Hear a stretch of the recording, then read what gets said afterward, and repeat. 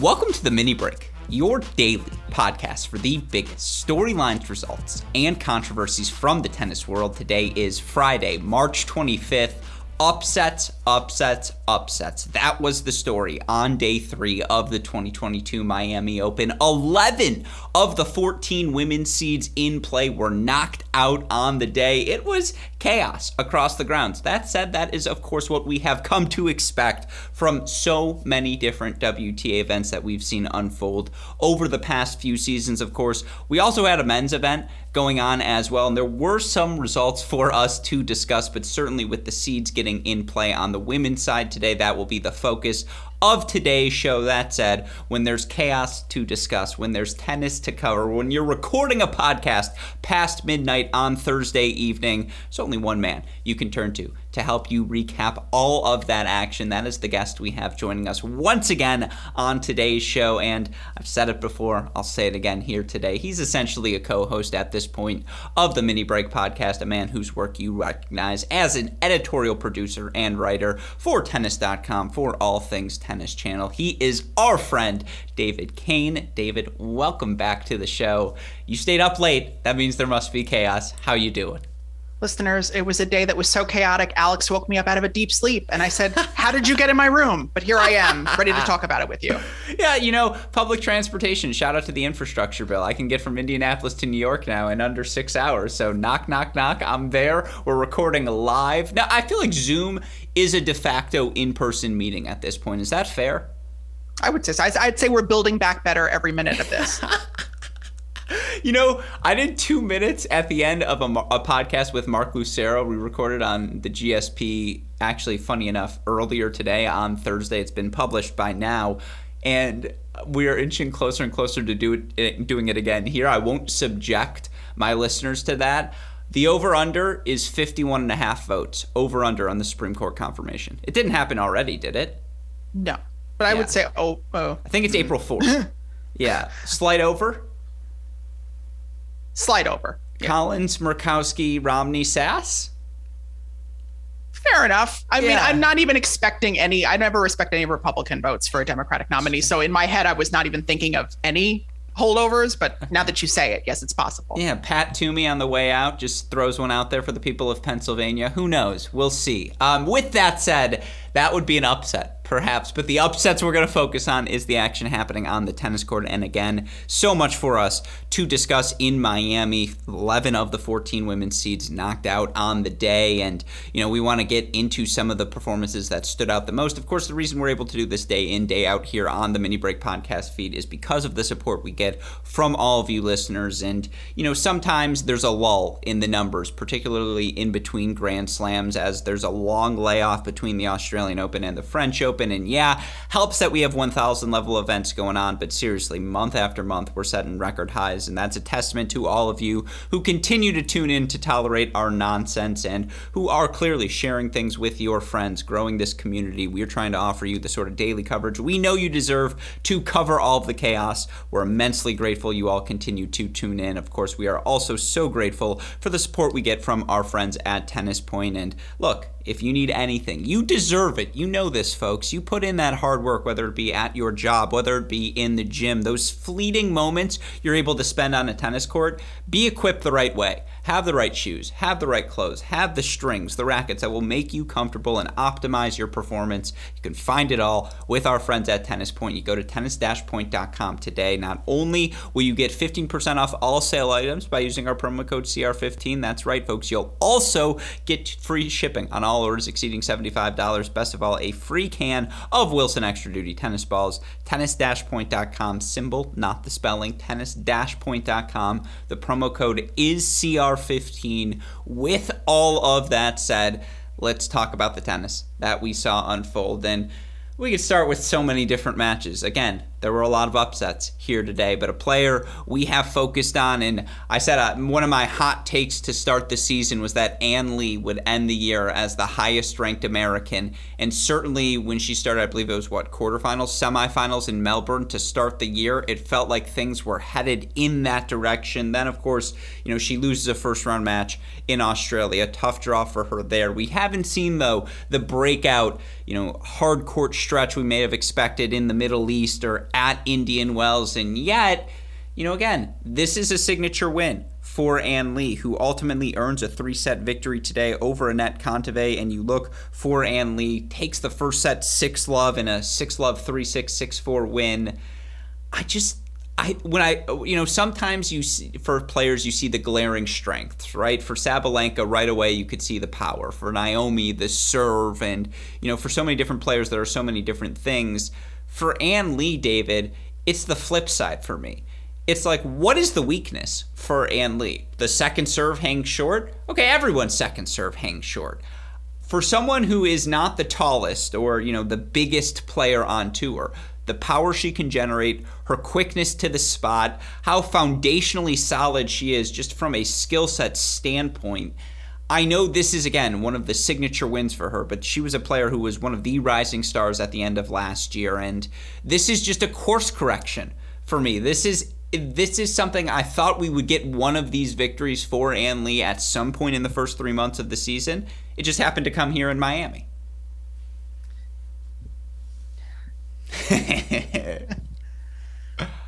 Yeah, I mean, listen, it's great to see Ann Lee have some strong results outside of Australia. I think it is important to clarify when we say she made the semifinals of Melbourne, we do not mean the Slam. Yes, although she has performed well in Melbourne, the city. I was hoping that I said on multiple levels. That I said first round loss, Australian Open, clarified that I mean the Melbourne warm up. But I agree. Sure, appreciate the correction. You did, but when you say what. Historically, when one says Melbourne, when one says Paris, sure. you think of these slam cities, and so it is impressive to see Ann Lee, carry this form into the spring. Plays within herself, clean tennis, a strongly contained, serious disposition on court. I mean, this match is so much more about Anett Kontaveit to me. Unfortunately, I mean, the fact of the matter is, Kontaveit leaves the Sunshine Swing with a 1-2 record. Yeah. Third round loss to Marketa Vondrousova, now an opening round loss to Ann Lee. She was up a break in the final set. Based on her form the last 5-6 months, this is a match that you would have expected her to walk away with. Certainly a match that you would have expected her to come back from. And it's sort of an interesting full circle moment because we go back to Kontaveit's first final of 2021, and it was against Ann Lee, and it was a match that did not end up completing because of the quarantine snap lockdown that ended up happening in the middle of that week. There's sort of a famous video of Lee and Kontaveit fighting over the trophy. I guess that means custody of the Grampians Trophy. Trophy does end up going to Ann Lee, at least for the foreseeable future. But this for me is... They should have, if this was wrestling, they would have brought the trophy and they would have had it somewhere on the sideline and they would have said, hey, this is a 2-for match. Yeah, you advance in Miami, but the winner takes the trophy home. It would certainly be less obstructive than having a car on court, for example. You're not going to bump into the Grampians Trophy, that's for sure. But I mean, for me, especially in the wake of the Ash Barty retirement, and we're looking at what's going to be, in all likelihood, a very contentious race for number one for the next several months. Kontaveit was looking very much to be in the hunt for that, and now coming off of a really underwhelming Sunshine Swing, a lot tougher to keep her in that conversation. And this was really a half of the draw that you would have expected her. The Anett Kontaveit, as of a few weeks ago, certainly the one who won St. Petersburg, made the finals in Doha, to really take advantage of. She's out of the draw now, and it's really a tough one. And as strong of a player as she can be on clay and grass, it's just another big tournament, a tournament that matters, that she is underperforming in. And now when you really start to stack them up, the only big tournament of note that she's really performed her best at was Guadalajara, a tournament that she qualified for on the strength of smaller tournaments. So it really becomes a dichotomous narrative for Anett Kontaveit, and I don't know where to put her in that conversation. She was one who, when we discussed sort of the A and B tier, is starting to sink back into tier B. So, to your point, the race for number one is now wide open. And certainly with Anett Kontaveit, given the strength of her back half of last season, it feels like everything is low-hanging fruit for her in terms of picking up points, because there wasn't a definitive second-week run at a slam last season. And I do think it's worth noting the glass-half-full perspective, if you are Anett Kontaveit, is that you still have the French Open and Wimbledon to really consolidate your top 10 ranking. And if you make fourth rounds there, quarterfinals there, you will be a top 10, very likely a top 5 seed come the U.S. Open in New York. And that's, again, last year, a 3-set loss for her, a really fun match against Iga Swiatek at that U.S. Open. You feel like if she's playing her best tennis, she should make the second week in New York. And you mentioned it. She's good across surfaces. She's a threat to make the second week at each of these slams. From a ranking perspective, I don't think this loss eliminates her in that race to number one. And obviously it's wide open and no one is eliminated at this point from the race to number one. That said, I guess what is so frustrating about this result is once again, Anett Kontaveit just wasn't able to manufacture enough free points, wasn't able to generate enough pace to overwhelm someone who doesn't have a definitive weakness. And again, that speaks to the strength of Ann Lee, but Anett Kontaveit is really good. She is rock solid at just about everything. What is she elite at? And do you have to have an elite skill at something to be the number one player in the world, to come through in moments like this? And you look for Anett Kontaveit. I mean, again, it's one match. 2 of 12 on breakpoint chances in this match. Meanwhile, 1 of 6 in against breakpoints. She wasn't able to find the big return, or it was returns long. How many times did she miss the return on those break points? I don't have the numbers in front of me. I think at least 4 or 5 of them were missed returns. And again, with all due respect to Ann Lee, that serve is not the foundation of Ann Lee's success. It's tough to be concerned because I'm blanking. Who did Anett Kontaveit lose to at Indian Wells? It was a 3-set loss to Marketa Vondrousova. No, I'm not blanking. You don't remember who she lost to? See, it's after midnight. It just takes me a second to get winding up. Yes, I remember. I think in a vacuum, let's look at each loss individually. 3rd set losses to Ann Lee and Marketa Vondrousova, both matches where, as you mentioned, she's upper break in the 3rd on Lee, had a million chances against Vondrousova as well. I don't think either loss is particularly disqualifying. It's when you compound everything plus the track record pre this breakthrough run, that's where things get a little bit concerning. So first of all, I am a glass half empty person. I'm showing a bottle that's why we're a good balance. Illustration.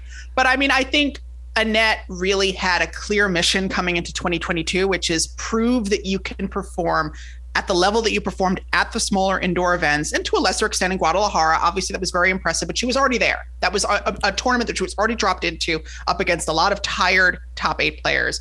Could she perform her best in a big draw at a big tournament? And yes, she did do it in Doha, which is the bigger of the two events. So that was what I was going to add. How about the fact she beats Ostapenko, she beats Jabeur, she beats Mertens. Now, I don't believe she played Dubai. Excuse me, I don't believe she played. No, she didn't play Dubai. She didn't play Dubai because she had won St. Petersburg. Yeah, and that's another one. St. Petersburg, by the way, that's a really good win. And if you watch that victory over Sakari in, what was that, the final 3-set match, that was a really fun match and a really high level. That's why I'm not concerned. That's why I'm still glass half full, because it's nomenclature, 500, 1,000. Tell me the field. Tell me who you played. And you look at that St. Petersburg run, she beats Ostapenko, she beats Bencic, she beats Kirstea, she beats Sakari, and then she follows it up making that final in Doha. Yeah, it's a disappointing sunshine swing. I'm not hitting the panic button. I'm still glass half full. Yeah, I think it's just frustrating because we as insiders, we are watching Doha, Dubai, St. Petersburg, and everybody is watching. Maybe not everybody, but a lot more people are watching Indian Wells in Miami. And here you're watching the number 3 seed, who is an elite ball striker. Well, an elite ball striker. I will say that is probably her signature strength. You're right. Not a overwhelmingly powerful server, overwhelmingly powerful return, but just a classic clean hitter of the ball. Second, maybe I would say only to Naomi Osaka in terms of just clean ball striking off the ground, flat hitting, just really aesthetic, easy to watch. And it's not panning out for her in the tournaments that matter. And I think the tournaments that matter in the minds of people who are keeping track of the sport would be the 4 Grand Slams, your Indian Wells, your Miami, your Madrid. These are tournaments now that are really starting to rack up that they're not falling Kontaveit's way. And so she has an opportunity now in the clay court swing to make up for that. But it's disappointing, especially compounding it with Australia. But again, she has had some tricky draws. I mean, she did get Clara Towson in Australia. She did get Ann Lee here. She got Marketa Vondrousova in Indian Wells. So in some ways, it's mitigating. But when her main mission was to perform well, at least for me, maybe this wasn't her mission. Maybe someone should tell her it should be her mission, is to perform at these tournaments that matter. I really wanted to see it happen before the clay court swing, and now it won't have happened. And it's especially disappointing because she has performed well in Miami in the past, making the semifinals here at the Hard Rock Stadium in 2019. Yeah, so that's fair. And By the way, would Rybakina be on that clean hitting list? I'd put her above Kontaveit. Again, with how well she strikes the ball. Come on. When Elena Rybakina says, I'm putting this forehand away, it's either an error or it's a winner. And again, that's why she has the invitation to Serena Williams Power Tennis Country Club, because she can come hang out. She has it. There's so many different like power aesthetics to me. Like so I would group like Rybakina and Ostapenko in one group. I would group Samsonova and Osaka. By the way, should be in that group too. Yeah, it's Samsonova, Sabalenka. Like they all kind of hit they all hit a hard ball, but they all hit like a different kind of ball, if that makes sense. Like Rybakina's is like a line drive, and so is Ostapenko's in many respects. Where I feel like Kontaveit and Osaka's it's a heavier ball, and then obviously Sabalenka, and then to a lesser extent Samsonova. It's just like a missile coming off her racket. It's a totally different level of power.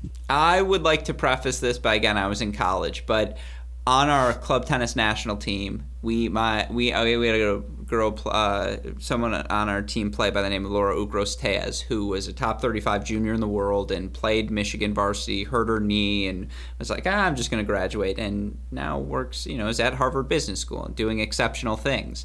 But obviously, she was at a different level than the rest of us on the team, just in terms of ball striking and how clean it was. And whenever someone on another team would piss her off, whether it was a bad line call or whatever it was, I remember semifinals UCLA, they got hooked 3 times in a row, and she goes, oh, it's girls 12s. Okay, good to know. And she looks at Carrie, her partner, and she goes, don't worry, we're not going to lose another game.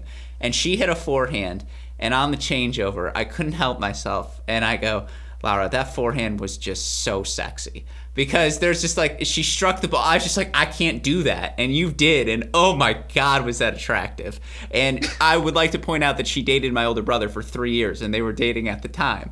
And I was like, I just want you to know that was, and like there are times when, sometimes, again, an Ostapenko backhand down the line when she strikes it early, you're just like, oh my goodness. That is something else, and that's that category. I agree. It's different type of shot off of each of those rackets, but those are the ones you're just like, I can't do that. Normal humans can't do that.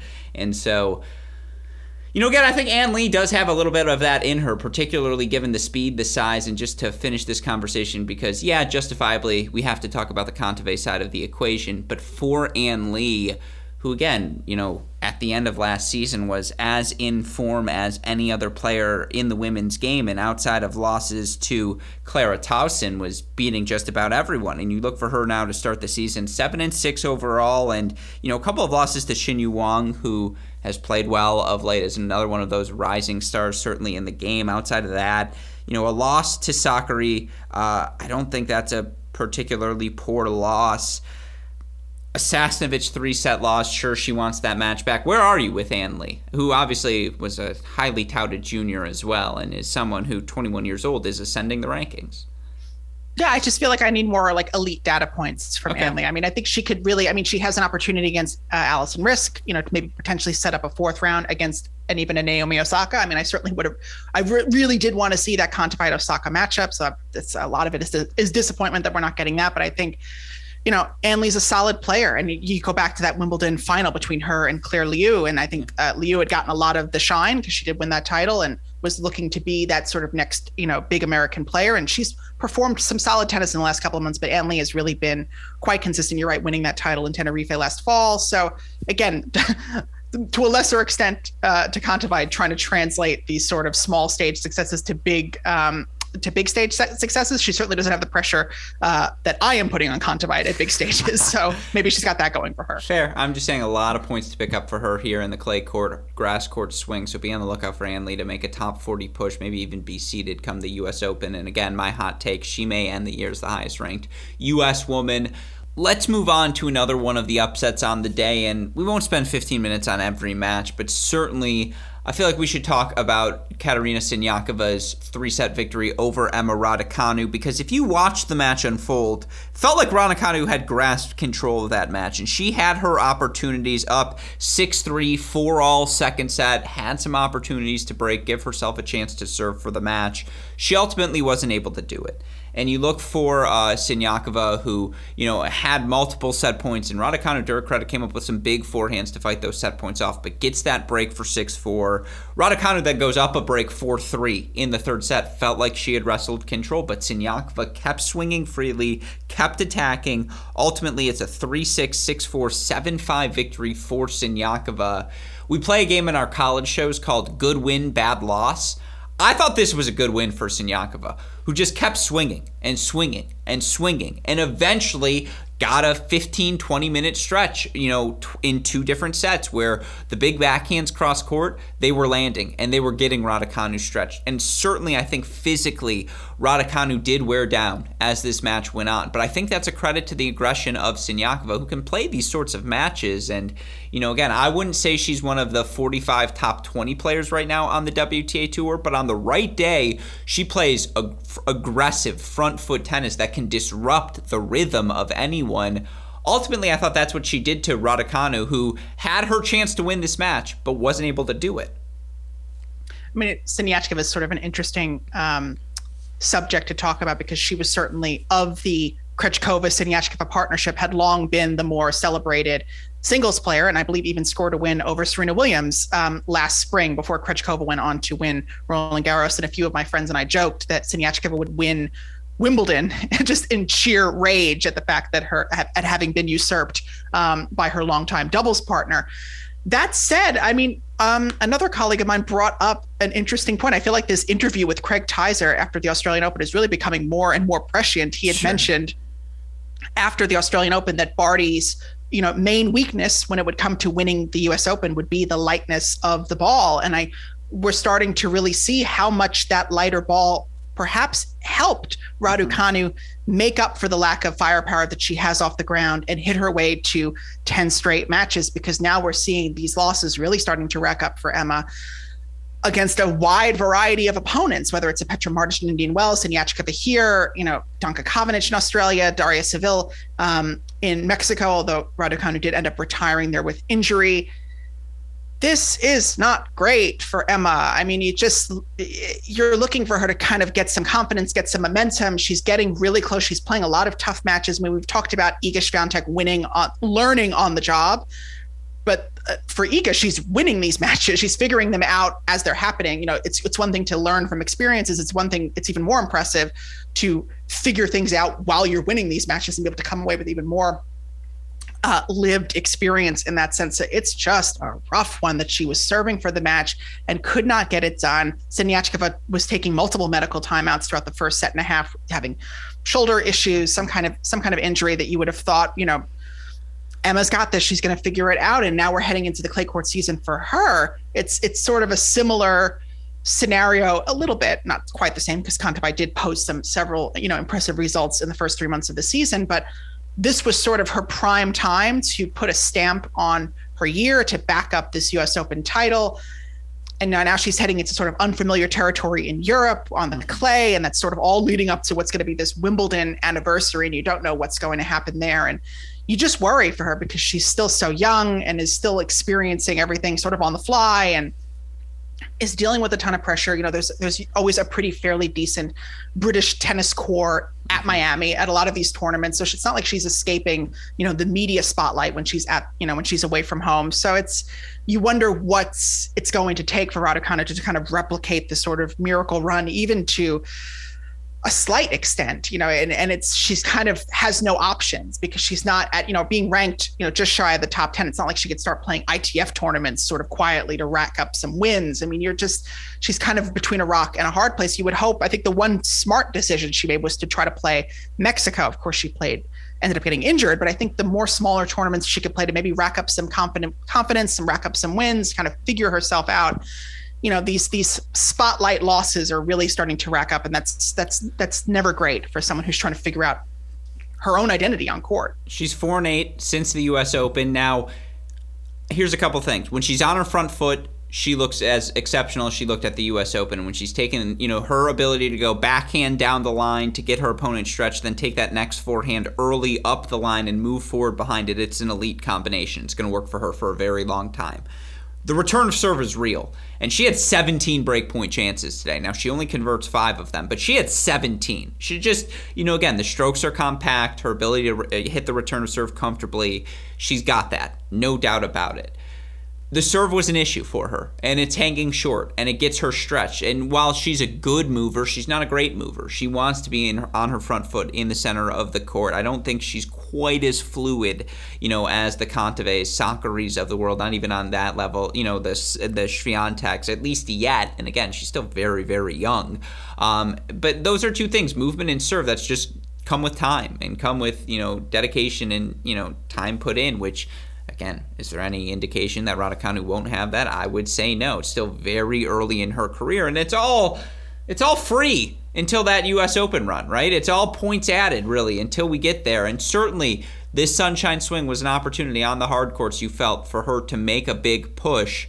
But I still do think it's worth noting, barring something going drastically wrong, no matter what, she will still, at age 20, 21 years old, be able to set her own schedule, play whatever sort of events she wants. And of course, pressure will accumulate. If not for the pressure she puts on herself, there will be... See, I hate attacking strawman and saying the media is going to go after her, because show me the media members who are going after her, and I'll say, why are you taking them seriously? They shouldn't be respected. I don't think any respected member of the media is going to put additional pressure on her, but she will put pressure on herself. Sponsors will put pressure on her. The things that come with winning a Grand Slam early. That said, foundationally, again, 3-set loss, and she had a million chances. It sucks that she didn't win, but I don't think she looked that bad from a tennis standpoint. You contrast her to someone like Ostapenko, and, Raducanu has some phenomenal technique, and that was something that really stuck out to me during the U.S. Open run. It felt like something that was going to take her far, even in spite of, kind of learning on the job, even contrasted to Leylah Fernandez, who has sort of, unorthodox technique, who also took an untimely exit today to Karolina Muchova. But, it is a little startling. I did expect her to be able to sort of win the matches that she's supposed to win, quote unquote. I mean, and that's, that list got very long after she won the US Open of players that you would have thought that she would have a decent shot at beating. So it's just, again, it's the compound factor. If you take this match in a vacuum, Siniachkova is a player who can win a good match on any given day. It came down to margins, but to have two really tight losses back to back to sort of veteran players, it sort of exposes her lack of experience, the lack of perhaps confidence. And, this is someone who retired from Wimbledon with, breathing issues, was perhaps overcome by the moment. You hope that, that there's a strong team around her to keep her focused and to keep her in good mental spirits and strength, so that, this is going to be a really tough portion of the season coming up for her with Wimbledon and the US Open. And so you hope that she's being helped, deal with what is to come. And then, as you said, regardless of what happens, this is a person who's going to have a lot of opportunities to even play tournaments, regardless of where her ranking is, because she is just that, magnetic. She's a strong player. She's a strong draw, at any event. So it isn't necessarily the case that the US Open is a drop dead date, but if you're coming fresh off of that slam, you do want to feel like you've achieved something else in the year since you won that big title, lest you kind of have to deal with the spiraling that may come with an early loss in New York. Very well said. With that in mind, let's move on to our next player, someone who is fighting to work themselves and solidify a spot in the top 100, and someone who, in my opinion, with today's results, is now the favorite to win the Miami Open, and that's Naomi Osaka, who looked very good in her victory over Astra Sharma, 3-4, a match that, again, scoreline-wise, or 4-3, doesn't sound like a blowout, but at no point was Naomi Osaka threatened on serve. And today, she absolutely cruised against Angelique Kerber. You look for Osaka, 6-2, 6-3 victory. She was serving bombs. She was the aggressor. She looks comfortable. She looks confident with each passing match. She's the favorite, to make it to the final. No, everyone's knocked out. Again, you lost Sabalenka today. You lost Kontaveit today. You lost everyone. 11 of the 14 seeds in the top half of the draw. Am I wrong to think Osaka, with the form I've seen in the first two matches? And again, context being key, if you throw out the Kudermetova match, she loses to Anisimova in 3 sets. That was fantastic tennis, 7-6 in the third. 7-6 in the third. She loses 3 sets to Leylah Fernandez at the U.S. Open last year. She was right there in that match and had her opportunities to win it in the second set. She loses to Jill Teichmann in 3 sets in Cincinnati. Teichmann goes on to make the final and play lights out throughout the course of the week, just perfect conditions for her. If you look, again, at each loss in a vacuum, I don't think Naomi Osaka has played poorly. Now, has she been at her best? No. Of course that's not the argument I'm making. But she is still, along with Ashley Barty, the only players to hold serve above 80% on the WTA Tour. That just freaking matters. And we're on a hard court. I think Naomi Osaka is the favorite to win this event. And that's what my eyes are telling me. That's what the past results tell me as well. Live from the vacuum. It's the Mini Break podcast. Listen, it has been a rough year for Naomi Osaka, and it really was sort of a full circle moment, because you think of where she was in Miami last year. She was on a 23-match winning streak. She had won the last two major titles. She was the obvious favorite to be the de facto world number one. People were talking about how could Barty be ranked number one when Osaka's won the last two slams, and things took a very decisive turn in both directions for both Barty and Osaka, sort of seemingly immediately thereafter.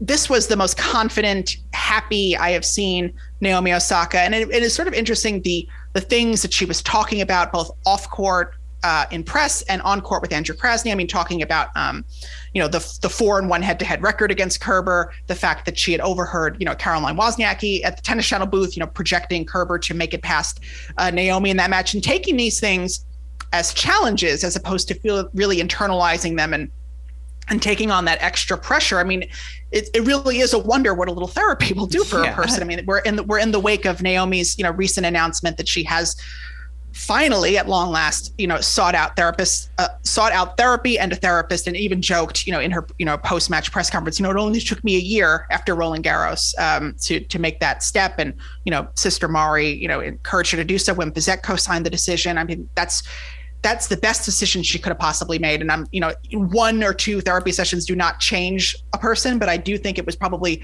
cathartic for her to start getting some of these emotions out there to a neutral party who can maybe offer some solutions and sort of recontextualize things for her. I mean, it was just calm, cool, and collected from Naomi from start to finish. She talked about being focused for each and every point. That is not something that we've seen from Naomi over the last year. I mean, you talk about a lot of those matches, certainly the Fernandez match, Teichmann, even Vondrousova at the Olympics. I mean, this was not Naomi by any stretch of the imagination at her best. When she is at her best, she is by far the best hardcourt player, I would say, of the last decade, perhaps. I mean, we're edging into the fact, we're edging into 2015, 2025 territory. And that's, those statistics certainly would favor, I think, Osaka at this point with her 4, major hardcourt titles. Yeah. I mean, when the draw first came out, the top half of the draw was certainly looking like the softer half, and I was definitely giving big ups to Simona Halep, to back up her Indian Wells semifinal run and make the final here. She pulls out, but you look at Naomi Osaka, and she's one of the quote unquote unseeded players causing chaos, but she's certainly the one that I would pick to make the final here. A little bit of recency bias, to go from predicting that she's never going to win a match again to making the final of a big tournament. But I think if she could stay in this mindset, and she's probably in one of the trickier sections of this quarter with potentially playing the winner of Lee and Risk, and getting to play Mukova next, who's not a comfortable opponent by any stretch of the imagination. But it's just great to see Naomi playing well, seemingly very happy on court, happy after the match.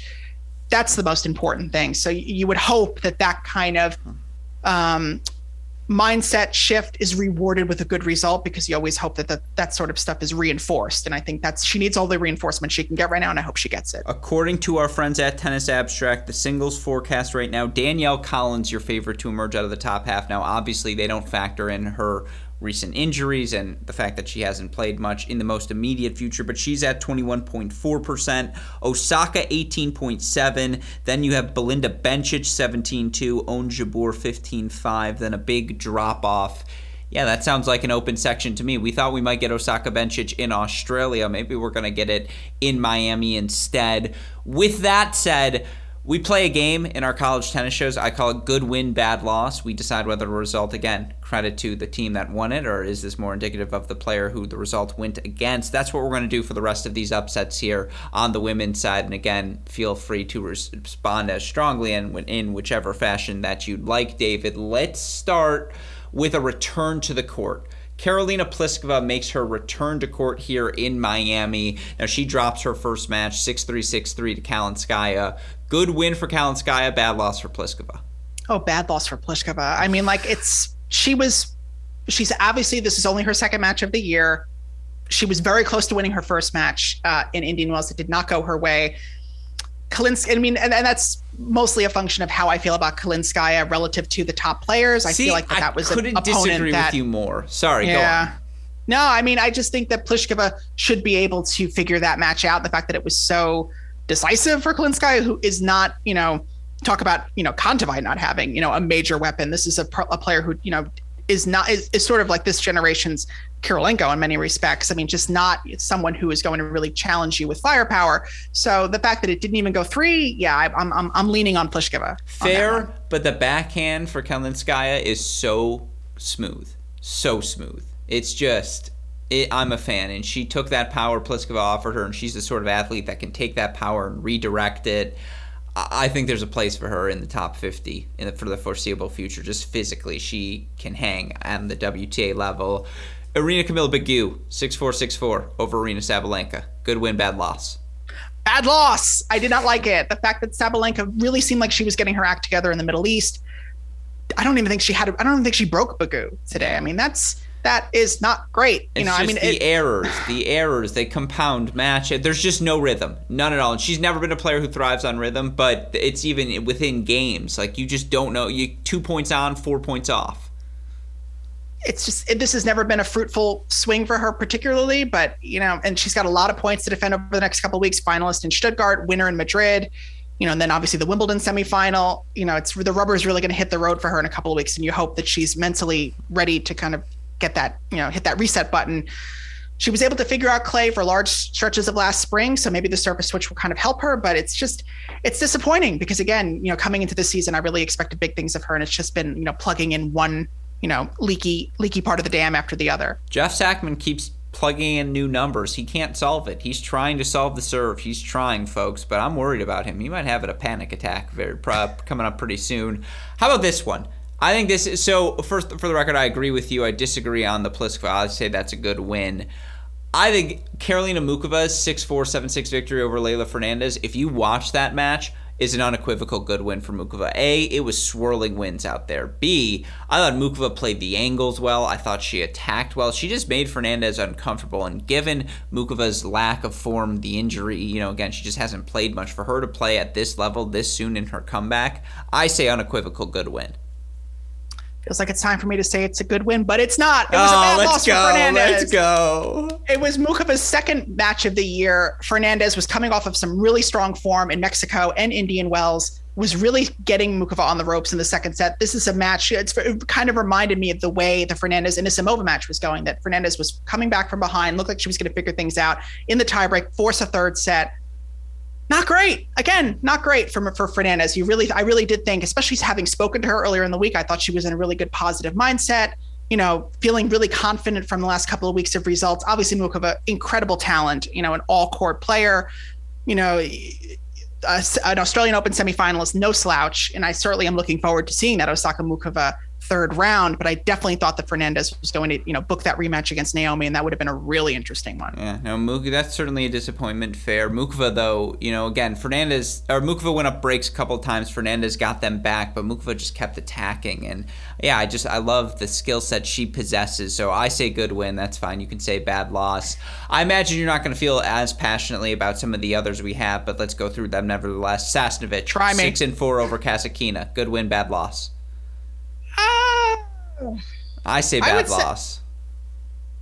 How do I feel? I mean, I just feel like I don't even know if I would say it's a win that I would have expected Sasnovich to take just based on the last couple of weeks. Kasatkina hasn't really posted anything super spectacular, so I would say it's a solid win for Sasnovich. All right, I like that. Zvonareva, 3-2 over Zidansek.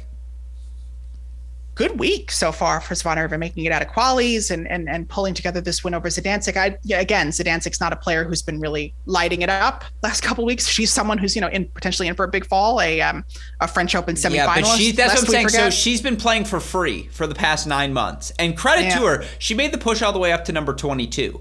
But it's no longer, she's still got like 2 months of clay court tennis for it to be free, but then the French Open comes off. So it's like now there's serious pressure. Yeah, I mean, I'm surprised to see Zvonareva make it into the third round. I think maybe that would probably be considered a bad loss for for Zidansek, but the fact of the matter is that, Zvonareva was coming in with quite a bit of momentum. So it's in that context, lest we forget, Vera Zvonareva is a former world number 2. Exactly. Heather Watson, 7-6 in the third over Svitolina. Oh, bad loss for Svitolina. I mean, they're just really racking up. I mean, it's a shame because you thought that, as difficult as her start was to 2022, sort of post US Open, she was feeling, a lot of inspiration coming into Mexico on the back of, this really terrible situation in Ukraine. And it hasn't translated on court the last couple of weeks, tough loss to Osorio Serrano in Monterrey, and has just been sort of out of sorts in both Indian Wells and Miami. This is, I believe she made the semifinals in quarters or semis in Miami last year. And remember, she got killed by Barty. That's right. Yeah. It's semis, I believe. Yeah. These bad losses are really starting to rack up for Svitolina, and you wonder how much longer she is even going to feel up to this whole thing. I mean, she's got a lot going on emotionally. She's in a happy relationship with Gael Monfils, celebrating their 1-year anniversary in a couple of weeks. And, I just wonder how satisfying she finds, this whole grind right now. So she's still 27, I believe. And you look for Svitolina, who 2019 season, Wimbledon semifinals, you just felt like things were clicking for her and the window was opening. Has the window closed for her to win a slam title? Like, do you see her in the mix still? I came into that US Open semifinal kind of expecting her to beat Serena, to be honest. I mean, and it was really close in those first couple of games. Svitolina did not capitalize on the early opportunities, and it really slipped out of her hands. And seemingly out of nowhere, she found that opportunity, at the US Open last year when she had those opportunities against Leylah Fernandez. Again, doesn't get it done. For somebody who doesn't have those natural power, that natural gift, of the game, you're only going to have so many of those opportunities. So with every one that passes, it just, the door gets the opportunity just gets exponentially smaller. Her game is so predicated on physicality, and you just wonder, can she, without having the weapons to generate? Although I do think she's gotten better on the serve and the +1, but without those big weapons, can she, again, rely on her physicality 7 straight times with the depth we see right now in the women's game? Good win for Watson, but I agree, just a tough trend right now for Svitolina. Ali Risk, 2-2 over Alizé Cornet. Sort of a bad loss for Cornet again, to be honest. I mean, she was coming off that Australian Open quarterfinal. It felt like, she had really achieved this major milestone. Maybe it was going to inspire her to more match wins, but maybe it kind of satisfied something in her competitively that we're not seeing her show up in the same way that I would have expected her to show up in the last couple of weeks. Even was one of the first players to talk about wearing blue and yellow to support Ukraine, and then loses that match in Lyon. I mean, like, you kind of, I don't know what's going to be that extra push for Alizé to kind of replicate the form that really took her to that seemingly, magical quarterfinal run. That match against, Simona Halep was ugly at times, but sort of, on brand for Cornet in terms of drama, theatrics, and epicness. It's all gravy at this point. You got your slam quarterfinal, but fair. Last one, Kanepi, 3-6, 7-5, 6-love over Sarah Sorribes Tormo. It's sort of, I think it would have been a good win for either of them. So I guess it's a good win for Kaia Kanepi, and I would be curious to see if she can be the one to keep the run going and maybe pull off the upset against Ons Jabeur. I mean, the way that she was playing in Australia certainly indicates that she's capable of knocking the stuffing out of the ball even at this point in her career. But it's been rough for Sorribes Tormo since last year. You really think? I do wonder, what's the ceiling for her? Have we found it? Is this it? Just physically, she's going to give everyone tough runs. But again, can she do it 3 times in a row, 4 times in a row in a tournament, and especially at the highest level? What is she going to do to generate points easy for herself? That serve is just so attackable. Yeah. I mean, you go back to that U.S. Open match against Raducanu. I definitely thought that she was going to win that one. It felt like, had the experience. Didn't happen. Yeah. She did beat Barty. She did beat Barty at the Olympics. So we'll always have Tokyo, I guess. Fair. And then the other one, some of the seeds who won. I think the thing you're probably most heard of, Bencic 3-1 over Kostyuk. That's a hell of a win for Belinda, who really has been excellent since the start of the grass court season. I mean, I know that she was coming off of, long-term COVID. She was having some long haul COVID symptoms at the start of the season. So this is certainly as big of an opportunity as she will ever have to to kind of restart the engine. If she were to lose to Watson or even to Begu or Sasnovich in the 4th round, it really would be a missed opportunity for her. She would be sort of the clear favorite on paper. Certainly, she's the only seed left, I believe, in that top quarter. Now, evacuated by both Sabalenka and Pliskova. that potential semifinal between Bencic and Osaka 97 gals, Yannick's gals. You certainly would be looking for that one. That would be sort of an entertaining clash, one that we thought that we did we end up, no, we didn't end up getting it in Australia because Anisimova beat Bencic in the second round. So yeah, I would look to see that matchup if we can get it. No, it'll be fun. And then, again, Collins 3 sets over Bondar, Gavrilova, Bronzetti, both straight set victories. It was a really fun day of action, certainly in Miami. Great to see Danielle back on court getting a win as well. All right, we're going to do a quick version of this as well on the men's side because no seeds yet in play, and I thought it was a pretty straightforward day of action. Again, we're not even going to go through all of them. I would say the standout performers, J.J. Wolf, 4-4 over Daniel Altmaier. Good to see him healthy, hitting the serve, the forehand. Just, again, their top 100, top 75 weapons, particularly on hard courts. I think Sebastian Korda looks exceptional. I think, again, Pedro Martinez, that's one of my guys. I just think physically he can do things a bunch of guys can't. Similarly, Kecmanovic, Tommy Paul, Kamil Majchak, Arthur Rinderknecht, all guys who have had success of late who continue to play well. I want to talk about the Brooksby thing separately, and I promise we'll get to that, David. But any standout performer, surprise results you'd like to lock in on? I obviously didn't mention Andy Murray either. Korda certainly broke my heart today. I was hoping to see a bit more of a competitive match from Davidovich-Fokina. I thought he played pretty well in that first set. Korda won all the points, the big points. Fokina, who has inspired my new favorite Twitter account, @DidFokyFall, which sort of compiles Davidovich-Fokina's really great penchant for falling down in sort of spectacular ways. Yeah. I mean, they're happening more and more often. It's one of my top 2 questions for Davidovich-Fokina. Number 1 being the mismatched socks, and 2, why do you fall down all the time? But he seems like he knows he's really good at it. He's someone who kind of can fall down, bounce right back up. But hopefully that could be a bit more metaphorical in the future. He could get back up and get some good results. It was good to see Andy Murray, solve things the way that he did, and Tommy Paul, J.J. Wolf becoming a really big believer in the J.J. Wolf Express. Spoke to him last month, just sort of has a really good head on his shoulders, has some great racket head speed off the forehand side, just a really phenomenal watch if you can catch him on some of the smaller courts before he becomes too famous for everybody. But yeah, that's sort of an intriguing litany of results, Brooksby aside. Yeah, no, I mean, again, I thought Kecmanovic played really well to neutralize the sock forehand serve. I think Jack Sock's playing top 50 tennis again. He's fit, he's confident, he's hitting that forehand so well and just moving well to find it. And obviously that's always been the key for him. And so, Kecmanovic has yet to lose a first-round match this season. He lost 14 first-round matches last year. I mean, he's in the top 50 for a reason. Former world junior number 1, just physically on a different level. Same with Tommy Paul, so well-rounded. Rinderknecht, the serve, the forehand. He blitzed Laszlo Dure. Yeah, I mean, Popper and Musetti was what it was. Ugo Humbert gets a much-needed win. I think I was talking with Gil of all the players on the ATP Tour who would wear capris. We said Yuri Vesely won, but then Ugo Humbert too. Like, he would look great in capris. I just think it would fit him. It would fit the game style. That said, let's talk about the Brooksby incident, and certainly you look for Jenson Brooksby ultimately gets a 3-set victory on the day over Federico Coria, 3-6, 6-2, 6-3. In frustration, he throws his racket. I don't believe it struck the ball person, if my observation was correct. It certainly came close to it.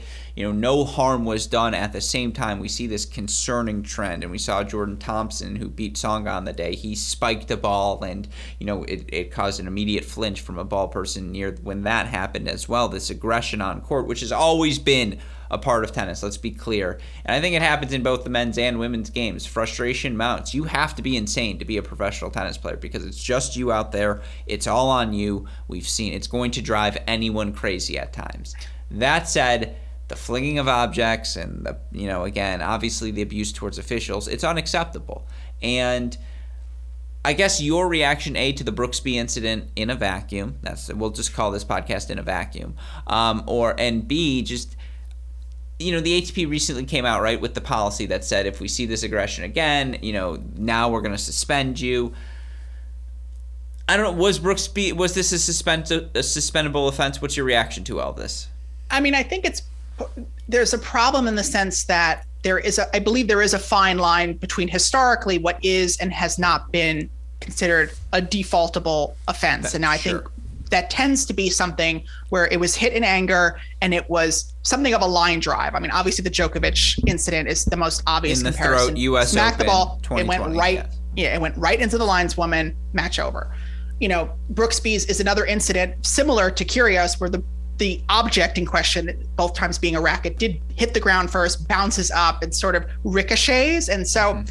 That has typically not been something that one gets defaulted over. So that is the line. The problem is that we're starting to see a lot of these instances of people riding that line really stack up in the period of several weeks, which is, I think that is what is shocking, because then the more that happens, the more that you feel like, well, what happens if, Brooksby throws it just a little bit harder, it doesn't, touch the ground first and it does whack. I mean, I do believe it did end up hitting the linesperson in the shoe, but not in a way that, it's one of those subjective things in the moment. Certainly when you watch it on video over and over again, as GIF images allow us to do. First of all, RIP to the inventor of the GIF, who passed away yesterday. But it's one of those things where now we're just starting to see these instances of violence, and we're also being exposed to it. I think it's also a function of the fact that we're seeing every court now, every match is available, and we're seeing every match, every player, every instance of frustration that may have been happening, in the past. But now we're just getting every opportunity, every point that's playing out at these big tournaments. And we're starting to see a lot of ugly behavior stack up, and you do worry what will end up causing the ATP or the WTA, the ITF to really reevaluate their rules, because it does feel like the fans are certainly asking for a reevaluation, perhaps a more hardline stance, even if it's in the short term, to kind of curb this behavior. I think is starting to become the problem, because even if these individual instances would not be considered defaultable, fans don't want to see it, and ultimately the tours are beholden to the fans, because they're the ones delivering this product, and the fans are saying, we don't like this product right now. You need to keep your players in check. I think the ATP and WTA, ITF can only get good points by laying down the law, and if it does end up making an example out of one or two players, then so be it. And I thought it really was fascinating how people turned on Brooksby very quickly, because I think he has been someone who has been beloved over the last few months. People really enjoy him, and the fact that people were really quick to criticize him for this speaks to a greater dissatisfaction with this kind of behavior. Yeah, very well said. I don't have much to add. The only thing I would add, is that you saw the immediate apology from Brooksby. You saw him reach out to the player, and I'm not saying that makes it acceptable. I'm saying he realizes how quickly he was in the wrong, and, again, you can only judge a man by the immediate gesture and reaction to that. You saw the reaction, the embarrassment from Brooksby, immediately conveying that at least is, a sign of him acknowledging how far in the wrong he was. At the same time, you're right. It's a disturbing trend we have seen emerge, and again, that we have to draw a fine line on these incidents speaks to the frequency with which they continue to occur, and it's just unacceptable across the board. I was just saying, any final thoughts? It looked like I was just going to say, and I think fans are ultimately not really swayed by these public acts of contrition. I think they really didn't like when Kyrgios did it last week. Can I restate that? I think it's tennis Twitter in particular who's the least swayed, the most vocal fans. Yeah, but I think, but they're the ones who are on board for this. I mean, if you're an average tennis fan, you may not have even known that Jensen Brooksby. I mean, they did. Certainly, there was a package that was presented to Brooksby when he did visit the Tennis Channel desk, and I think the video team was quite zealous in showing it. Even if Prakash in the booth really wasn't prepared to talk about it as much as the video was showing it, because they had a discussion, and then they cut to a highlight reel that was just more of Brooksby throwing the racket, and so that was sort of an uncomfortable moment, I think, for everybody. I mean, certainly, Brooksby out of the gate in that interview did apologize for it, was very embarrassed by his behavior. But I think people would ultimately say you shouldn't have done it in the first place. And I think, again, it's probably going to require, you would have hoped that Zverev getting immediately pulled from the singles tournament would have kind of curbed the behavior. But I think the fact that there wasn't a harder stance against Zverev, because now we've seen the bar quite high, because I wouldn't equate by any stretch of the imagination what Brooksby or what Kyrgios did to what Zverev did. I think that was a total act of aggression that sort of supersedes anything right now that we've ever seen in tennis.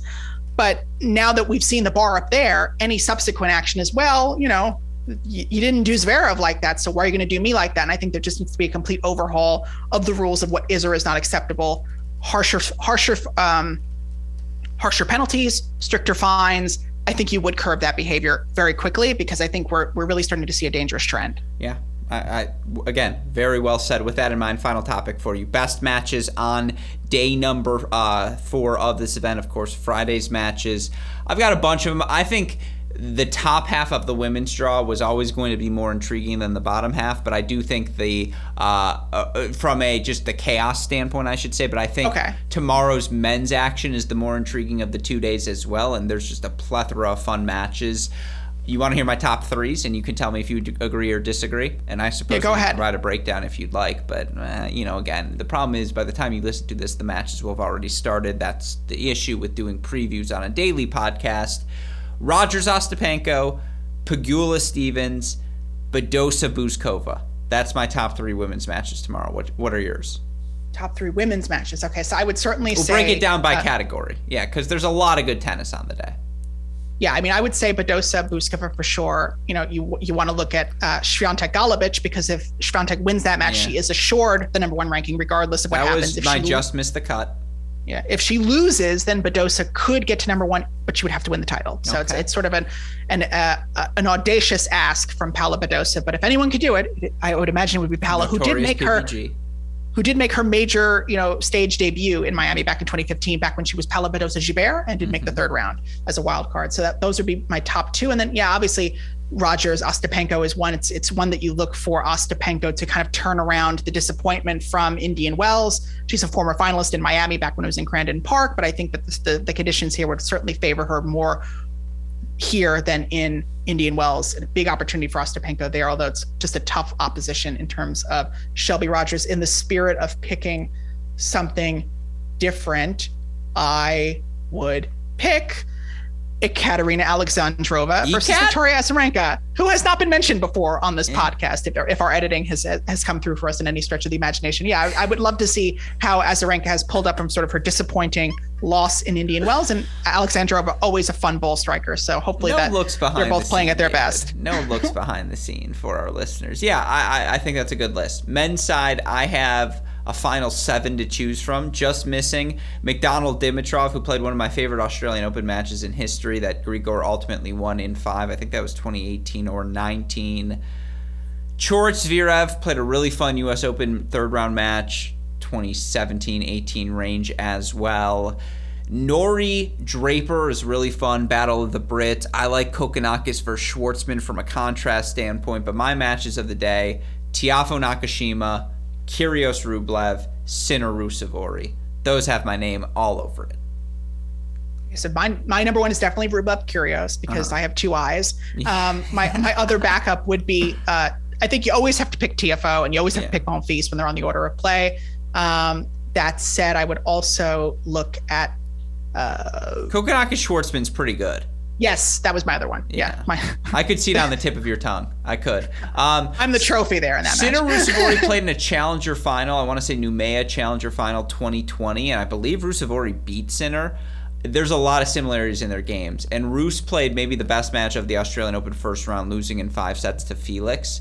I'm just saying, if Sinner's not healthy, not fit, Roos has too much power. He's too consistent, puts too much pressure on you. That's a really fun match. It's crazy to think that Sinner was playing a challenger. Don't you think Roos and Ruud have to play together at some point in doubles, so you just have Team Rue? Team Rue. Yeah, 2 U's too. The scoreboard's really when they win the match, they should do the Hunger Games where they kiss the 3 fingers and do it in the air for Rue, and that could be their celebration, their Team Rue. Right? We have to do that. Because I think we already got Rude versus Rune, so now we're going to get Rue. Yeah, but I need 2 U's. Come on, there's umpired by Rue Paul. Yeah, there's Rue Paul in the chair. Yeah, I like it. Well, with that said, any final thoughts on all things Miami? Still, what are my final thoughts? I need 20 seconds of final thoughts to ensure we're over the hour mark as usual. Contractually obliged, as you know. It was just sort of it was a wacky way on the women's side for the Miami Open to start, especially in the wake of the Ash Barty retirement. They saw Fritz win the Indian Wells and they're like, "Whoa, that's our shtick. Like, don't be weird." I think especially because when we saw Barty retire, and it was a pretty clean Indian Wells, and you felt like, okay, the tour's in pretty good shape for the next headline to be 11 of 14 seeds exit.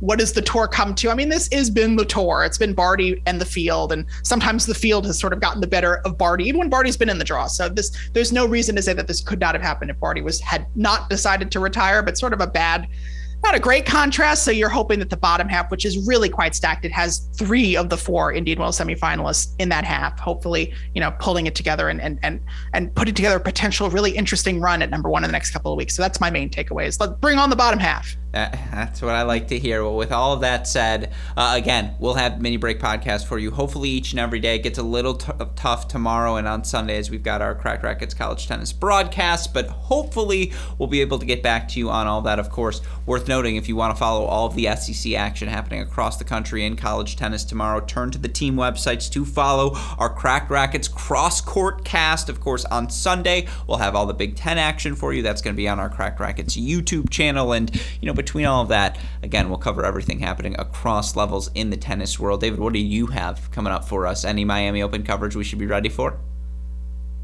Nothing in particular. I did have a pretty good interview with Leylah Fernandez earlier this week, but I think we're going to put that on ice until Charleston. Really great chat with her, but I think in light of her exit, I think better to save those quotes for when she's in a draw and ready to show us her best tennis. When but the pimp's otherwise, in the crib, y'all drop it like a tot.